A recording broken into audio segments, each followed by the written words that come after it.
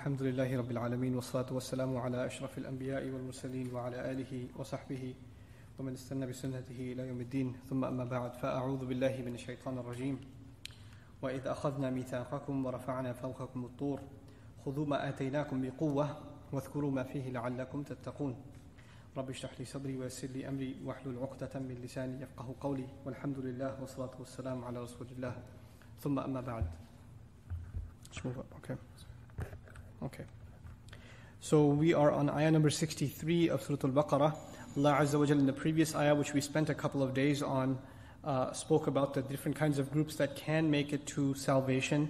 And now the Israelites are being reminded once again, وَإِذْ أَخَذْنَا مِيثَاقَكُمْ, when we took the covenant from you.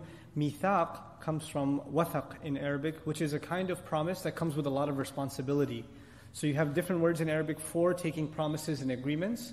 Aqd, ahd, these are all different words used for agreements and promises. But when Allah uses the word mithaq, it means when you take an agreement from someone and you give them a lot of responsibility and you make sure they understand that the role that they are taking is a very serious one. So not only did they agree to it, they also appreciate the gravity and the seriousness of the agreement that they're signing up for. That would be a mithaq. It's kind of like you getting a job interview, and when you get the job, before they have you sign the paper, they give you like a 1-hour thing. Look, this is really serious. Your job requires this. I hope you know what you're getting into, etc., etc. You're fully aware of what you're getting into. Then you get into it. This is mithaq. So Allah gives them this. He refers to it as mithaq. A full description of this ayah, particularly, comes up later on in Surah Al-A'raf. What is this mithaq and what are the details of this mithaq with Bani Israel, with the Israelites? That is mentioned in more explicit detail in Surah Al-A'raf. And this is another beautiful thing about Surah Al-Baqarah and Surah Al-A'raf. A lot of things that are brief here are in a lot of detail in A'raf. And a lot of things that are brief in Surah Al-A'raf are in detail here in Surah Al-Baqarah. And this kind of relationship exists between many surahs in the Quran all over. Anyhow, when we took the covenant from you, that serious promise from you, and we elevated the Tur, the mountain of Tur, Tur is its name, above you. This huge mountain, we raised it particularly above you. This has been appreciated or understood in a couple of ways. The Arabic language is full of majaz. It's full of allegory and figurative kinds of speech. So to say a mountain was raised above you, it's kind of to say that one way it's understood is that the mountain was shaken, and you know how boulders start falling down from the mountain? So it looked like the mountain was coming on top of them. So that's the image being described, the mountain was raised above you. Other scholars took this more literally and said literally the mountain was raised up off the ground and hovered above them when Allah took this covenant subhanahu wa ta'ala. Regardless, neither interpretation is qat'i, in other words, it's not absolute. And in the end, it doesn't change really the lessons that are embedded in the ayah. A lot of times, students of knowledge get caught up in details that Allah Himself does not emphasize in the Quran. And we become overly obsessed with certain side points that become the point of very heavy, long, drawn-out discussion. And in the end, it's splitting hairs. It's not really the point that Allah Azza wa Jal makes. Just to give you a side point about that, for instance, when we study Surah Yusuf, so many people are mentioned in Surah Yusuf, right? There's Yusuf alayhi salam, there's his father, there's his brothers, there's of course the people he met in prison, there's the minister's wife, there's so many characters. How many names are mentioned in Surah Yusuf? There's 2 names, Yusuf alayhi salam and Yaqub. His mother's not even mentioned, alayhi salam. On top of that, the brothers' names are not mentioned. Even Binyamin, who was in prison, even his name is not mentioned. Not important. The king's name is not mentioned. The minister, his wife, no names. All these names you find in tafsir, if at all. And even then, it's like from the Israeliyat and things like that. But what are we learning in the Quran? Allah Azza wa Jal doesn't want us to lose focus from the point. He's making a point, and you should pay attention to that. And the things that Allah, omits, there's a wisdom in that too. There's a wisdom in that as well. So here, very briefly alluding to the Israelites, and keep in mind, we won't appreciate these ayat fully if we don't understand that the primary audience in these ayat is the Israelites.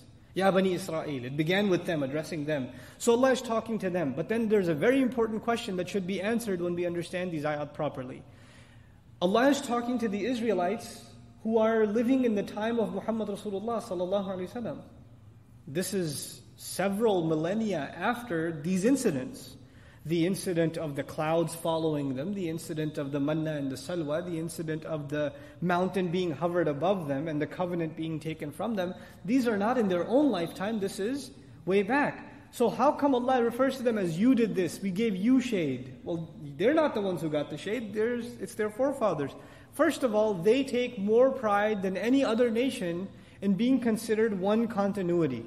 They are one with their past, they are one with their legacy. And to this day, even though it's for shallow political reasons, they lay claim to the land that they lay claim to, saying that this is the land of our ancestors, therefore it's our land. We are one people. So what if we were away from here for a millennium? It doesn't matter. Still our land, right? Because this tie to history is very important to them. Now Allah uses that bond they have with their historical legacy to make a point to them. And the point He's making here is, وَإِذَا خَذْنَا مِيثَاقَكُمْ, when we took the covenant from you and we raised the mountain of Tur above you, خُذُوا مَا آتَيْنَاكُمْ بِقُوَّةٍ, hold on to what we have given you with great might. These are the words of Allah when the mountain was hovered above them, right? Or it was collapsing, about to collapse on top of them. Why? Not to force them into accepting it. They've already accepted it. This is very important. We took the covenant from you, then we raised the mountain, and we told you take it seriously. In other words, it was already proven that they had accepted the messenger, but they weren't taking him seriously. So Allah Azza wa Jalla, as an act of mercy from Him, they call it nowadays the scared straight program. Right? Allah Azza wa Jalla is going to rattle them, He's going to scare them, so they get their act together. Nothing else seems to get them to fix their behavior, so perhaps this event, if nothing else will solve the problem, this should solve the problem. So Allah tells them, خُذُوا مَا آتَيْنَاكُمْ بِقُوَّةٍ, hold on to what we have given you with might. Now the other thing also that's kind of interesting in the imagery of the ayah is, when there's an earthquake, or something heavy is about to hit, or something like that, people grab onto something. Right? You want to grab onto something? Grab onto what we have given you, the book, that'll protect you. خُذُوا مَا آتَيْنَاكُمْ بِقُوَّةٍ. Then He says, وَاذْكُرُوا مَا فِيهِ, very important. He gives them the formula for how do you hold on to it with great might. He says, وَاذْكُرُوا مَا فِيهِ, and make mention of what is in it. Dhikr in Arabic is two things, to remember something and to mention something. So both of those apply here. Allah is telling the Israelites in regards to the book Allah gave them, the Tawrat, He's telling them, remember what's in it and mention what is in it. In other words, knowing what is in it is not enough. You have to remind yourself, repeat it, and you have to mention it to yourself and others. You have to actually out loud recite it to yourself and others. And this is exactly the tradition Allah gave us in the Qur'an. What do we do every time we make salah? We fulfill اذْكُرُوا مَا فِيهِ, reminding yourself and mentioning what is in it, what Allah has given us. He says at the end of all of this, لَعَلَّكُمْ تَتَّقُونَ, so that all of you may attain taqwa. This taqwa has been understood once again in two ways. One, taqwa means to protect yourself.